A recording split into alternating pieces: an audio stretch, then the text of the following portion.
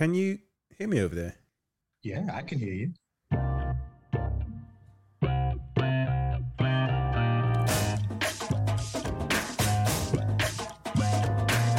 Welcome to another episode of Steph Status Update. It's movies that made me again, and I'm joined by another guest from overseas. It's Harvey. Harvey, tell us a little bit about yourself.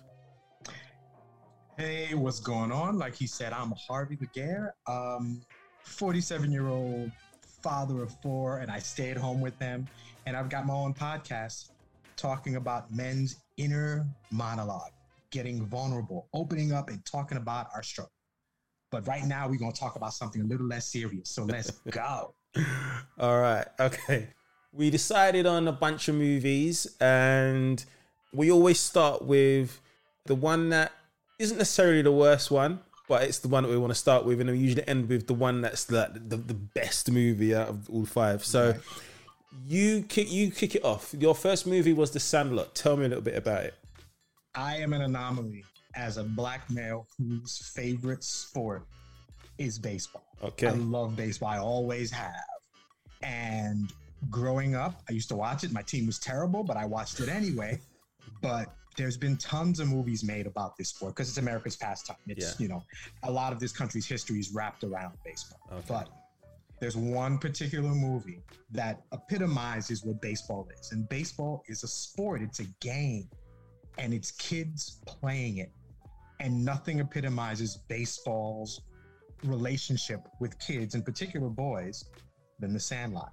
Yeah. And that's what this movie's about. Okay.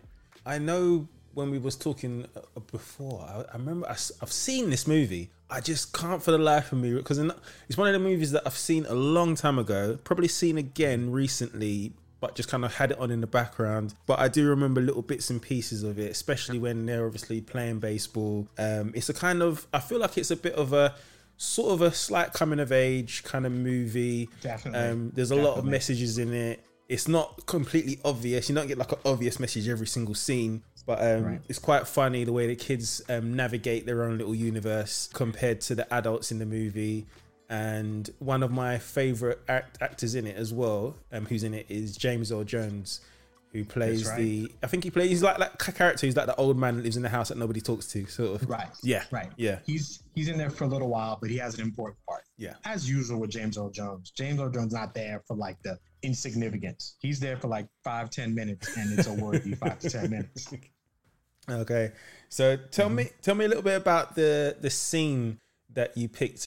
So the reason I like this movie, aside from us showing kids playing baseball, it's really boys growing up, really the coming of age that you were talking about. Yeah. But a bunch of boys and how we're dumb and dumb jokes and whatever, but we're also growing up. So we got these guys and walk around, and now it's time. It's summer. We're going to the pool, go hang out with everybody, go pee in the pool and do whatever. But there's also the hot girl there, the lifeguard, Wendy Peppercorn, I believe her name is. Yeah. And all those, they're a bunch of 12, 13-year-old boys who have been ogling her, and they're like, oh my God, I'm in love with her, and I want to kiss with her.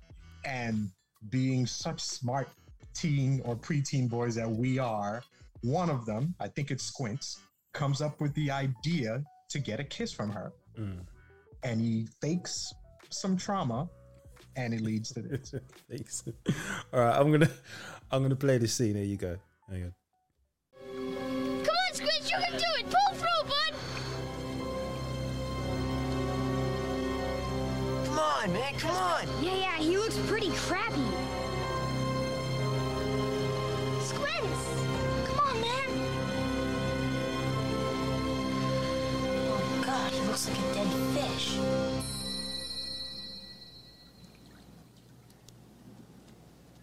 What?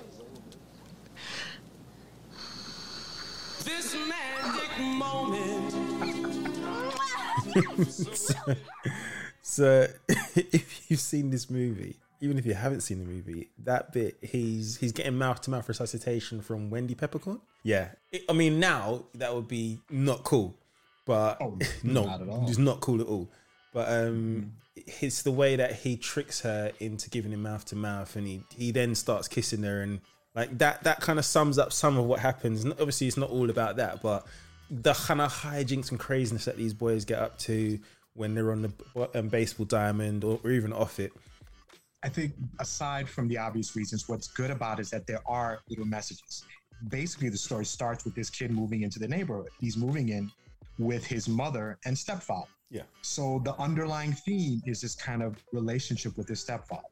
The budding relationship, the other stuff, he's not very, I don't know, he's not particularly friendly. So it's hard for him to make friends. Yeah. He loves baseball, but he's not good at it. That's it. We're boys. We want to do stuff, but we're not good. We don't think we're cool enough to hang out with the cool kids and all that. But then they embrace it.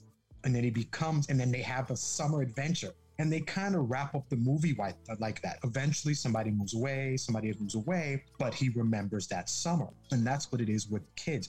Our lives aren't the best growing up, but we have moments.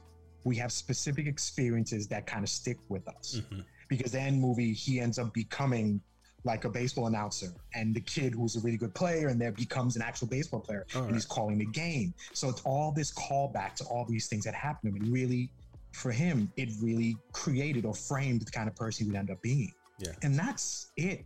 Kids are experiences. And when you put baseball into it, it's just hard to forget. I can't remember the year that film came out. I can't remember how old I was when I first saw it. But there are some characters in there that I recognise, and I was Googling some of them as to who they are and what they're doing now.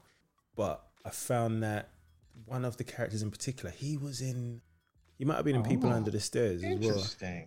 I could be way off on that one, but I swear he's in that movie. But that's where I've seen him from. Okay. I'm searching. I'm on YouTube now, just having a quick look, trying to think, am I getting this right? But wait a minute.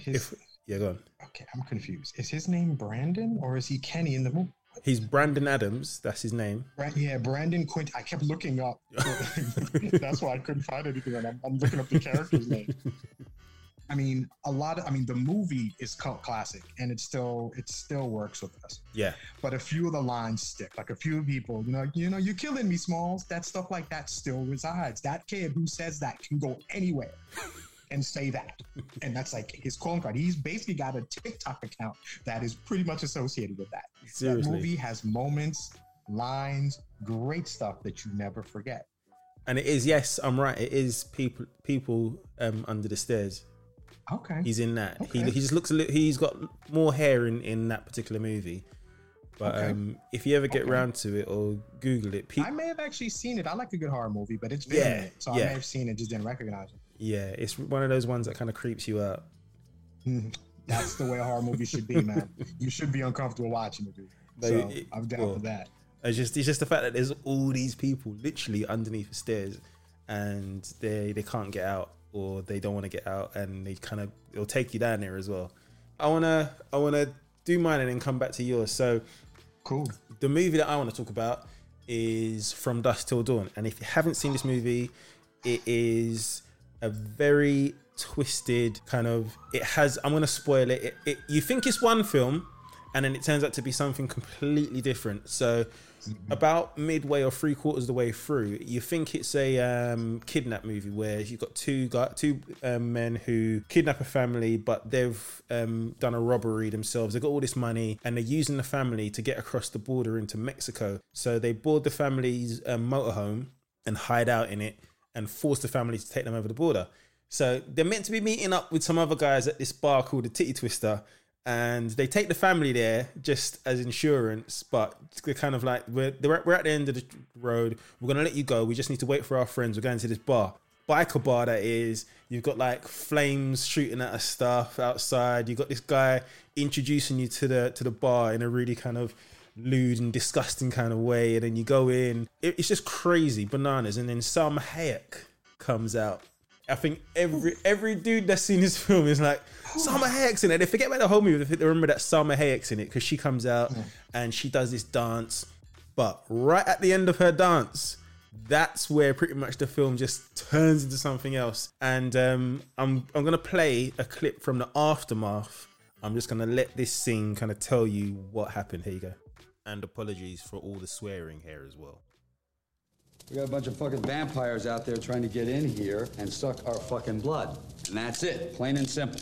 And I don't want to hear anything about, I don't believe in vampires. Because I don't fucking believe in vampires. But I believe in my own two eyes. And what I saw is fucking vampires. Now, do we all agree that what we are dealing with is vampires? Yes. You too, preacher? I don't believe in vampires, but I believe in what I saw. Good for you. All right, now that we all agree that we're dealing with vampires, what do we know about vampires? Crosses hurt vampires. Do we have a cross? In the motor home. In other words, no. Wait a second. I mean, just look around. We got crosses all over the place. All you gotta do is put two sticks together. You got a cross.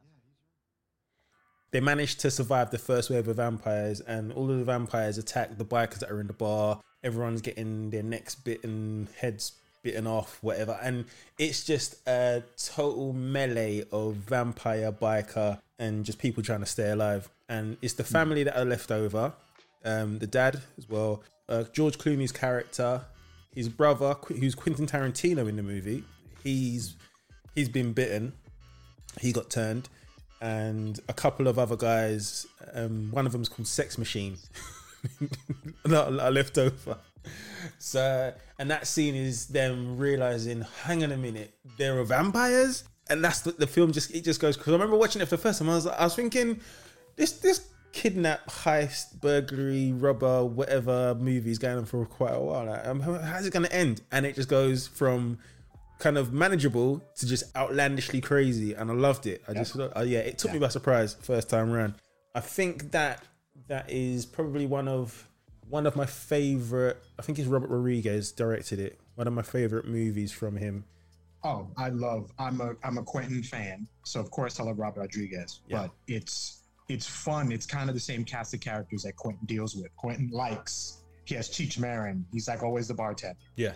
He loves Harvey Keitel.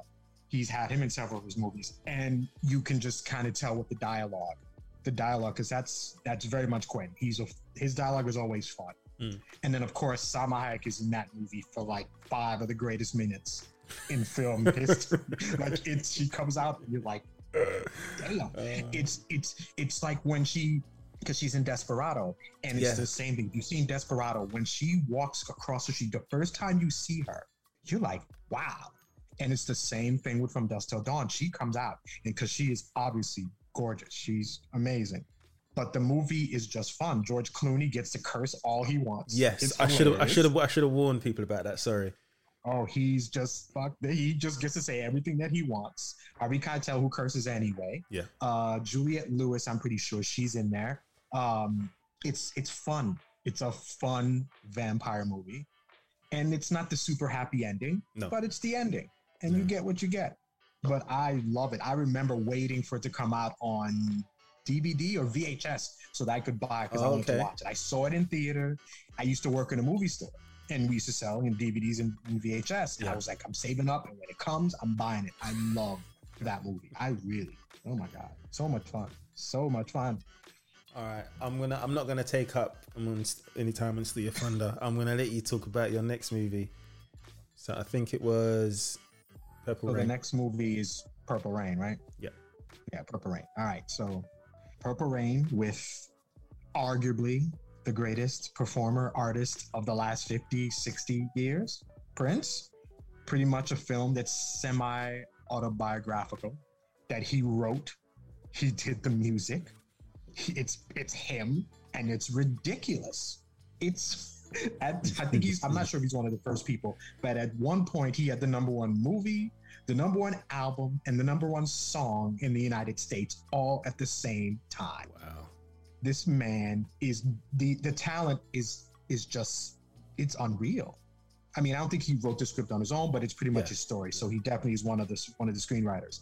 But to do the music, to just it's the Minneapolis, band scene. So it fits.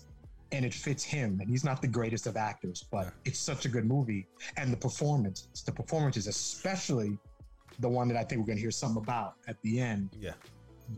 The quintessential Prince song, which is Purple Rain. So I managed to find what looks like the original footage, the audio from the original footage of that movie. Okay. So if it's not like super high quality for people who are listening now, for the ears of 2022, right. But this is the original. So here you go.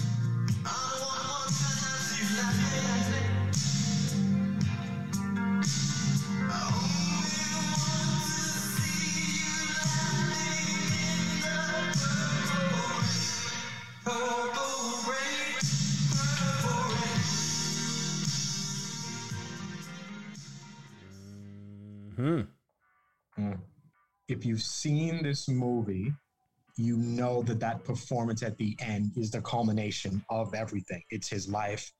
His father, he's in an abusive home. His father, towards the end, is in the hospital. Something happened to him. He's dealing with this girl that he met at the club that he likes. He's also trying to fight for his position at the club because his club is popping, but they didn't just let anybody perform. Right. You had to maintain your spot. So in this movie, the time is in there and they're performing, they're kicking butt in other bands. But the end is him dropping a performance that solidifies that club belongs to him and his band. And it's an emotional performance. The crowd who was a little shaky with him officially turns and they join the kid. And after Purple Rain, then it's even more. Then it's Baby, I'm a Star. I Would Die for You. The soundtrack is ridiculous. The movie's amazing. The soundtrack is just fire. So it's Prince, man. I listen, I'm not going to disagree with you. I'm not going to say that any of what you just said is not true. It's all the truth. Right. I'm not going to try and downplay how you bigging him up because I know for a fact I've been listening to Prince tunes for the longest time. I think I was more introduced to Prince later on because people were sampling his music, and I'm the type of person, I'll hear a song and I'll look it up, and then I'll find out from looking it up that it's somebody else's song, and I wanted to hear the original. And when I hear the original, I'm like, oh, the original is so much better, and I'll listen to the original instead. He's written music all across music, no matter the genre. He's been making money left and right. I mean, it's stuff like Manic Monday by the Bangles. That's a Prince song. He wrote that. Nothing Compares to You. Sinead O'Connor sang that. Yeah. He wrote that. I could go there. There's got to be a bunch. Girlfriend that Alicia Keys did on her first album, but I'm pretty sure it's him. Okay. He's done so much that you think you listen to somebody else. Shaka Khan, what was it? I forgot. I can't think. Song that was probably one of her more popular ones when she was solo. Yeah. He wrote that. And then he'll come back and he'll sing it later. But he's an epic songwriter. So yeah, you've been listening to Prince and you didn't know it half the time. Yeah. You're right. I'm just looking it up now. You've got you're right. You got Sugar Walls, A Private Heaven, Yo Mister, Be Yourself, Stand Back, The Wild Heart. You've got When You Were Mine, She's So Unusual, When Doves Cry, In Purple Rain, Nasty Girl, Vanity 6.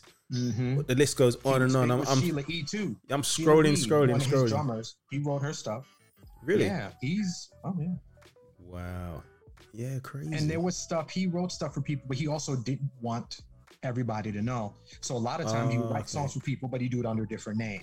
So that, he had different pen names. So there's stuff, he had so much music that he put so much music out. Yeah. He was just kind of flooding you with it. But then he would hand off stuff to other people that he's so good. And on top of that, a self-taught, but he can play pretty much every instrument. Yeah. Like he's one of the greatest guitarists of all time. But I don't think was trained. He learned. That man could literally play every instrument on the song. He's a more modern day Stevie Wonder in that he could play everything and write everything. Amazing. You were thinking of Chaka Khan's "I Feel for You." I Feel for You. I couldn't think of that. Yes. Yeah. Great song. Yeah. Such a great song. Mm-hmm. I remember that. Oh yes. So we could talk about Prince all day. But I got to move us on. We might even circle back to him later on. But I gotta keep this train rolling.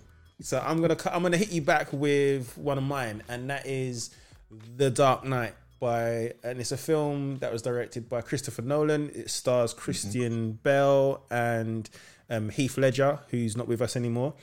Right. And that movie, by far, it's one of the better Batman films that I've seen. I know people will disagree. I know you might disagree, but that is by far for me one of the best Batman movies in the franchise, because when I watched it, even though I knew when he came on scene and when he came into the frame who was playing the character, the Joker, I couldn't see the actor. All I was seeing was the Joker. He did it so good. He embodied the character so well that there was no kind of like, that Christian Bale is playing the Batman. You know that Chief Gordon is being played by Gary Oldman. You know that. You can see that Gary Oldman's playing that part. You couldn't see that Heath Ledger was this. You know what I mean? You couldn't see it. So that's what made that film so much better than some of its predecessors and some of the films that came after it. But I do think that the way that it was shot, the way that they did the dialogue, the way that the scenes and the tone of the scene, even down to the color scheme that they had in the movie, just made it just a little bit better than most of the stuff that they'd done previously. So, and even the Batmobile was like, it was a massive car. It was, the Tumbler. It definitely was. It was huge. It was huge. It was huge. I think with Batman movies, and there've been several, obviously a lot of them. But the key, what's happened with that film is that it's got maybe the greatest villain of all time. Yeah. In the Joker. And it's a layered but purely evil person. So to play it, you have to really get in there. And it's one of the, if people have played that part over and over again, because it's quintessential to Batman's story.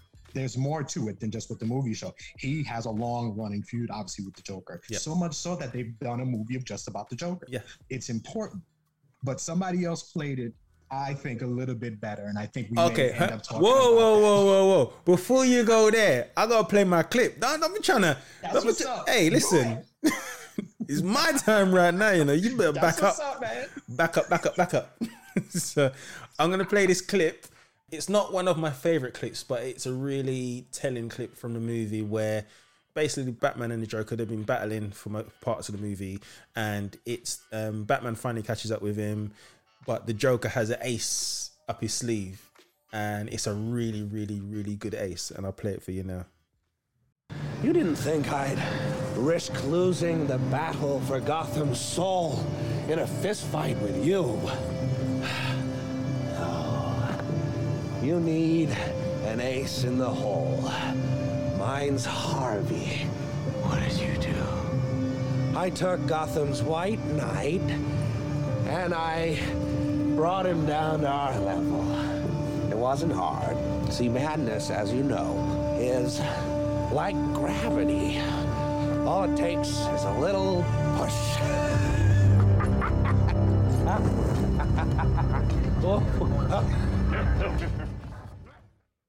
Yep.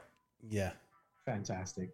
Fantastic. It's a great film. There's no question. It's a good movie, aside from the fact that it's a superhero movie. Yeah. And Heath Ledger dove into that character. He absolutely did. He leaned in. 100%. But it's because it's the Joker. That's the key. The Joker was usually really good villains are really intelligent. Yeah. And that's what it was. He was smart, and he knew how to use Bruce Wayne, Batman's good, against him. And that's why it always worked well. And that's why this movie was great too. But didn't you find that the way that the Joker in this in The Dark Knight, he came across as though, I mean, Batman's got billions, he's got the gadgets. The Joker just had a suit, a knife, and maybe the odd bomb or two. Like they made it so that he did all of this on a budget almost. He's just basic.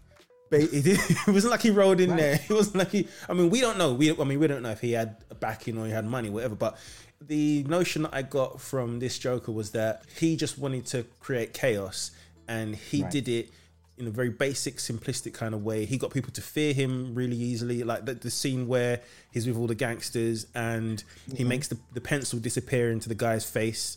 You know, do you know little things like that. Like it just gave you the air that he is crazy, deranged, but super intelligent at the same time. Oh yes, and that's typically the way it is. The people who are really that crazy tend to have a lot of intelligence and just using it for the wrong reasons. Another reason I love this movie is literally in the title. Batman, in his essence, is dark. Obviously, his creation comes from the death of his parents and all that. So the movie is filmed dark a lot. And I think I love that. In the original one, the same thing. Whenever you get Batman, it's dark scenes. Like he's never really in light. He's never really happy. He never really is. He's always in this darkness. And that's why it fits. This movie, it's so good. He's just using human nature against us. That's what he does. He doesn't have to do much. Just like he says, just a little push. All right. I know I cut you off earlier, but I know you're itching. I've got a clip for you too. I know you're itching, so I'm gonna back up. I'm gonna back up and back off. All right. So while Heath Ledger was a very good Joker, so good in fact that he won an Oscar for it. So we're not going to diminish his performance. He was quite good. The best. But let us not forget that the Batman movie, like the real one, not the campy one that was made with Adam West in the 60s and stuff, but in, I think, 89, I'm not sure what year it is, when this Batman comes out with Michael Keaton and Jack Nicholson playing the Joker. That is it. He is evil. He is dark. He is hilarious. He is all that wrapped into one. He starts off as one guy, changed, and then you give him the makeup. He's a whole new guy, but he is evil nonetheless. There is no question. Everybody who has played that part has been trying to match that. Yep. And I love this movie. I love the original Batman. I agree. I begrudgingly agree. I still have my opinions, and I'm going to hold fast to them. But I can be, you know, I can kind of come off my pedestal. I can get off that soapbox, and I can say, yeah, I agree. Jack Nicholson's Joker, was a very, very, very good Joker. And I've got a little clip lined up for you as well. You ready? Let's hear it. Yes, sir. Let's go. I am the world's first fully functioning homicidal artist. What do you want? My face on the $1 bill. You must be joking. Do I look like I'm joking? No. Listen, we mustn't compare ourselves to regular people.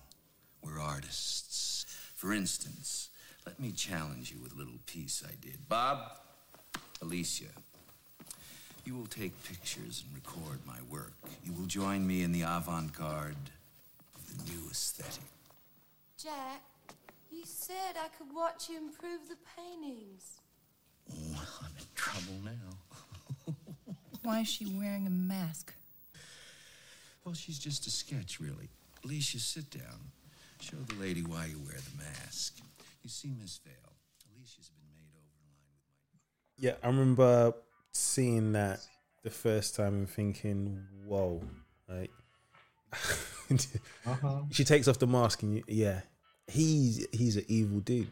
Oh, he is. For me, because I love movies and I love Jack Nicholson, for me, the evil that he really portrays in this movie is reminiscent to another movie that he did that I love. It's The Shining. Yes. If you've seen him in The Shining, it builds, the evil with him builds until he's just crazed. And that's the kind of craze that I feel when you see him in this movie. I think he's the star of that Batman.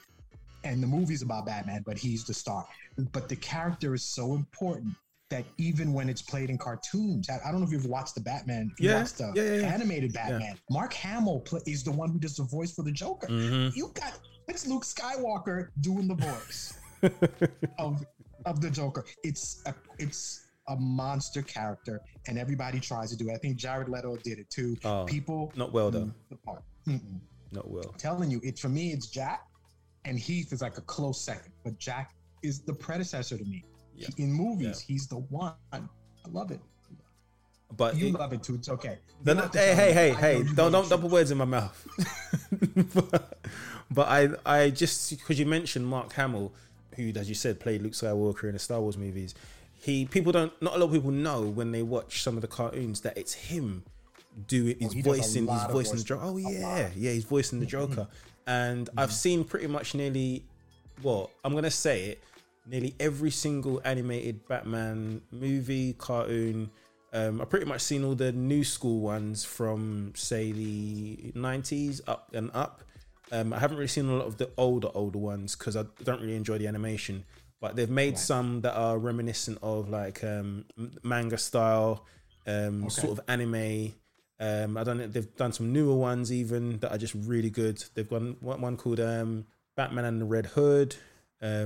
Batman Bad Blood, where his son's in it, Damien, but whenever the Joker's in it, it's usually Mark Hamill, and there's usually something horrible happening to one of the characters. And it's just his voice, just the way he does his voice as the Joker. It's a believable, and it's a cartoon. Yeah. He evokes. For somebody who played such a clean and happy-go-lucky part in Star Wars to then turn around and do it. And if you've ever seen him, there's a video of him when he actually does it, when he's doing the voiceovers for it. He even has this look. I mean, he's an actor, obviously, so his look, he looks, I feel like I'm seeing the Joker in his face when he's saying, when he's reading the lines. It's fantastic. It's a kind of part that just allows you to run with it. Joker's a fantastic part. Well, true. I agree. I'm gonna take us to our last movie. You're gonna round us out, and I've got a clip for everybody, but I want you to talk to me a little bit about it. All right. The last movie is my favorite movie of all time. The greatest movie of all time. It is called The Godfather, as if you didn't know. Screenwriter, actually the person who wrote the book, it's a book first, Mario Puzo, is the author of the book. He also wrote the screenplay for the first Superman. Oh yeah. That's You're right. Yes, he did, didn't he? And they have a little connection because one of the stars of The Godfather is Marlon Brando. And Marlon Brando is the father in Superman. Yes. So there's a little connection there. But either way, the single greatest mafia film ever made. Storytelling, character-driven, quotes. Every gangster movie since has been attempting to be The Godfather. And some have come close. Casino is good. Goodfellas is good. Once Upon a Time in America, there's some good ones, but nothing touches this movie. The performances are epic. And it's 3 hours, but it goes by like that. You don't feel it. I don't feel it. I love that movie. I need to watch it again. And then watch it again. And then watch part 2, because part 2 is it's arguably the greatest movie ever made too. The second one is almost better than the first, which rarely ever happens with trilogies. Rarely. All right, so I've got your segment, your little clip lined up, and it's the bit where arguably Michael Corleone takes over. Right. You start to see him coming up as, a lead in this particular group of characters. So let me play this. Can't wait. I don't care what Soletso says about a deal. He's going to kill Pop. That's it. That's the key for him. Gotta get Soletso. Mike is right. Let me ask you something, Professor. I mean, what about this McCluskey? Huh? What do we do with this copy?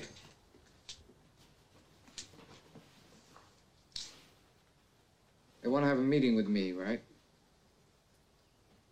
It will be me, McCluskey, and Soletso. Let's set the meeting. Get our informers to find out where it's going to be held. Now, we insist it's a public place, a bar, a restaurant, someplace where there's people so I feel safe. They're going to search me when I first meet them, right? So I can't have a weapon on me then. But if Clemenza can figure a way to have a weapon planted there for me, then I'll kill them both. Aye. Whew. This movie is obviously about its storytelling, but it's really character driven. So if you haven't seen this movie, Marlon Brando, Godfather, and then he has kids. Mafia head, they run the show, they do whatever. Al Pacino's character, who's Michael, doesn't want to be a part of that. He doesn't want to. He pretty much rebels. They're in America. He wants to be American. He doesn't want to be part of the Cosa Nostra. He doesn't want to be part of the mafia. So he steps away. He goes away. He signs up for the military. He leaves. So he's not part of it. But above all things, he loves his father. He's back in town. Somebody tries to kill his father. And against his nature, and it's innate in him, what you're literally hearing is the switch from innocent bystander to willing participant in what the family business is. The fact that they even have him talk it out, the planning, is literally him switching from good guy to now I'm villain. He's like, and I'll kill them both. And if you watch the movie, they literally laugh at him after. Yes. Sonny, his brother, Yeah, laughs at him after he says it. But it's literally that moment we're like, okay, now he's the man. And then, of course, he does what he does. And then the rest of it is just storytelling at its finest. But it's, oh, God. I could watch this movie over and over. I might have to watch it again today. I could probably act it out if I had to. It's a problem. I'm sure they got it on Netflix over here. I'm going to give it a look. Oh, no, I've got it on DVD and VHS. I'm safe. If I want to watch it, all right. It's not about you, though. It's about me. I'm trying to watch it over here. But no, I just want to thank you for, I mean, that is it. That's our movies. It's all done. I want to thank you for talking about your movies and basically just having a bit of fun, really. I mean, we started with The Sandlot, which was pretty much a kid's movie. And then we went on to something super heavy at the end with Godfather. So it's been a bit of a trek, a bit of a journey. Yes, sir. Yes, sir. I didn't think about it till afterwards that these movies, there's kind of there's kind of a timeline that runs through the three of them. Mm-hmm. Sandlot, obviously, kids movie, baseball, stuff that I love, but it's really about kids and their relationships with adults. Yep. And sometimes they're good, sometimes they're not. Purple Rain, let's just say it's that same kid, but he's older now. Tough relationship with his father. He's trying to figure out what to do in his life. He's trying to live. It's a struggle. He kind of gets redemption. Then you go into The Godfather, where the main character really is Michael, where he's fighting against what's been kind of thrust on him, but finally realizes that this is what it is. Good or bad, this is what I am. And while I was thinking about it, I kind of realized that, shameless plug, all this kind of works into my podcast, which is called Men of the Prize. My podcast is strictly men talking about their issues, their struggles, how they grew up, what trauma they dealt with, whether they had somebody to talk to or they didn't, what happened when they didn't have an outlet, how did they live being a man and having certain expectations, and what happens if they weren't being what people expected them to be. This movie, if the movies kind of fit, what do I do as a man? Who can I talk to? Because men typically don't have a person to talk to. Yeah. We typically don't have that voice. So that's what this podcast is. It is men using their voice to talk about their struggles. One, to kind of get it out, but two, to help other men. What do I do? And every man has a different situation. We're not all the same. So it's an opportunity for men to open up. What did I need when I was a kid? Why didn't I get it? And a lot of times these men become what they needed when they were growing up. I didn't have a shoulder to cry on. They become one for their child. Yeah. I was abused growing up. I am now fighting for the abused. What you have is life kind of creates you, good or bad. But being able to talk about it and express it is what I do with Men of the Prize podcast. And it's hard because it's something we men don't typically do. I ask some questions and I'm hoping for answers where you kind of have to look into yourself and question yourself, but at the same time, praise yourself and recognize that you've made it through some real struggles. Yeah, because typically, that's what I do. Typically, and I know this to be true.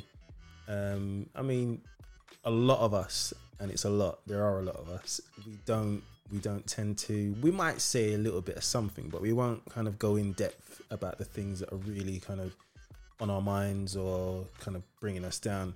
And it is a shame. And I know that recently more men have begun to, speak up, speak out and let themselves be heard. But there's still so many others who ball it up and kind of keep it in and don't talk about it. Or it could be that they've got other outlets.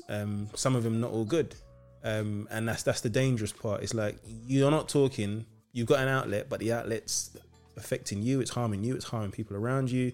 So those aren't necessarily good things. But then you got other guys who they don't necessarily talk, but they got other outlets, whether it's physical or emotional, but it's helping other people. It's it's a benefit to society. And then you got other guys who just don't talk about anything, Right.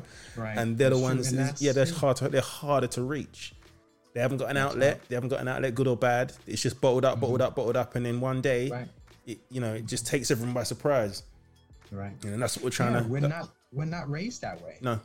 We have to consider we're not raised to express what's going on. We're not raised to talk about the problems we're having. We're taught to man up, rub some dirt on it, get up, move on. But we have issues, struggles like women do, like anybody else.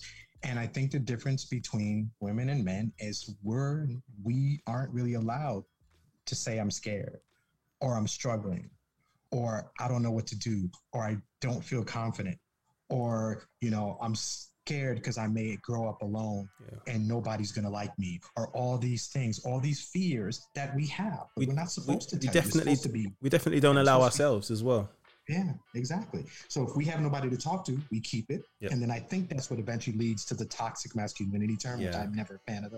But I'm hoping with this podcast, opening up, allowing men to open up, to understand what they're going through. Other men can hear it and do the same. And even if it leads, I'd love to have everybody on talking, but if it leads to men kind of realizing, I went through that and that guy made it, I can too. I think that's the point. It's supposed to be, it's imperative that we understand ourselves so that we can live through this life, because life is hard enough already. We don't need this extra baggage. Tell me about it. But I'm going to make sure that people can find you. As always, I'm going to put the description for your podcast and any other information that you have in the episode description. And I'm going to make sure that when this comes out, I'm going to plug it in as many different places as possible. And I'm going to stick it in some Facebook groups where it's just mostly dudes as well. I appreciate it. Thank you so much. Yeah, for sure. But thanks for coming on. And I will be talking to you again soon, actually. Okay. You didn't know that? All right, yeah. You didn't know that? Oh, yeah? Yeah. Oh, surprise. Yeah, that's right. Yes. All right. That was it. It was worth it. I appreciate the time. I can always talk about movies. If you need a guest, I can come up with some more movies and we can talk. I'm always down to discuss them. Good. All right, sir. You take care. And I will be speaking to you again soon. All right. You will.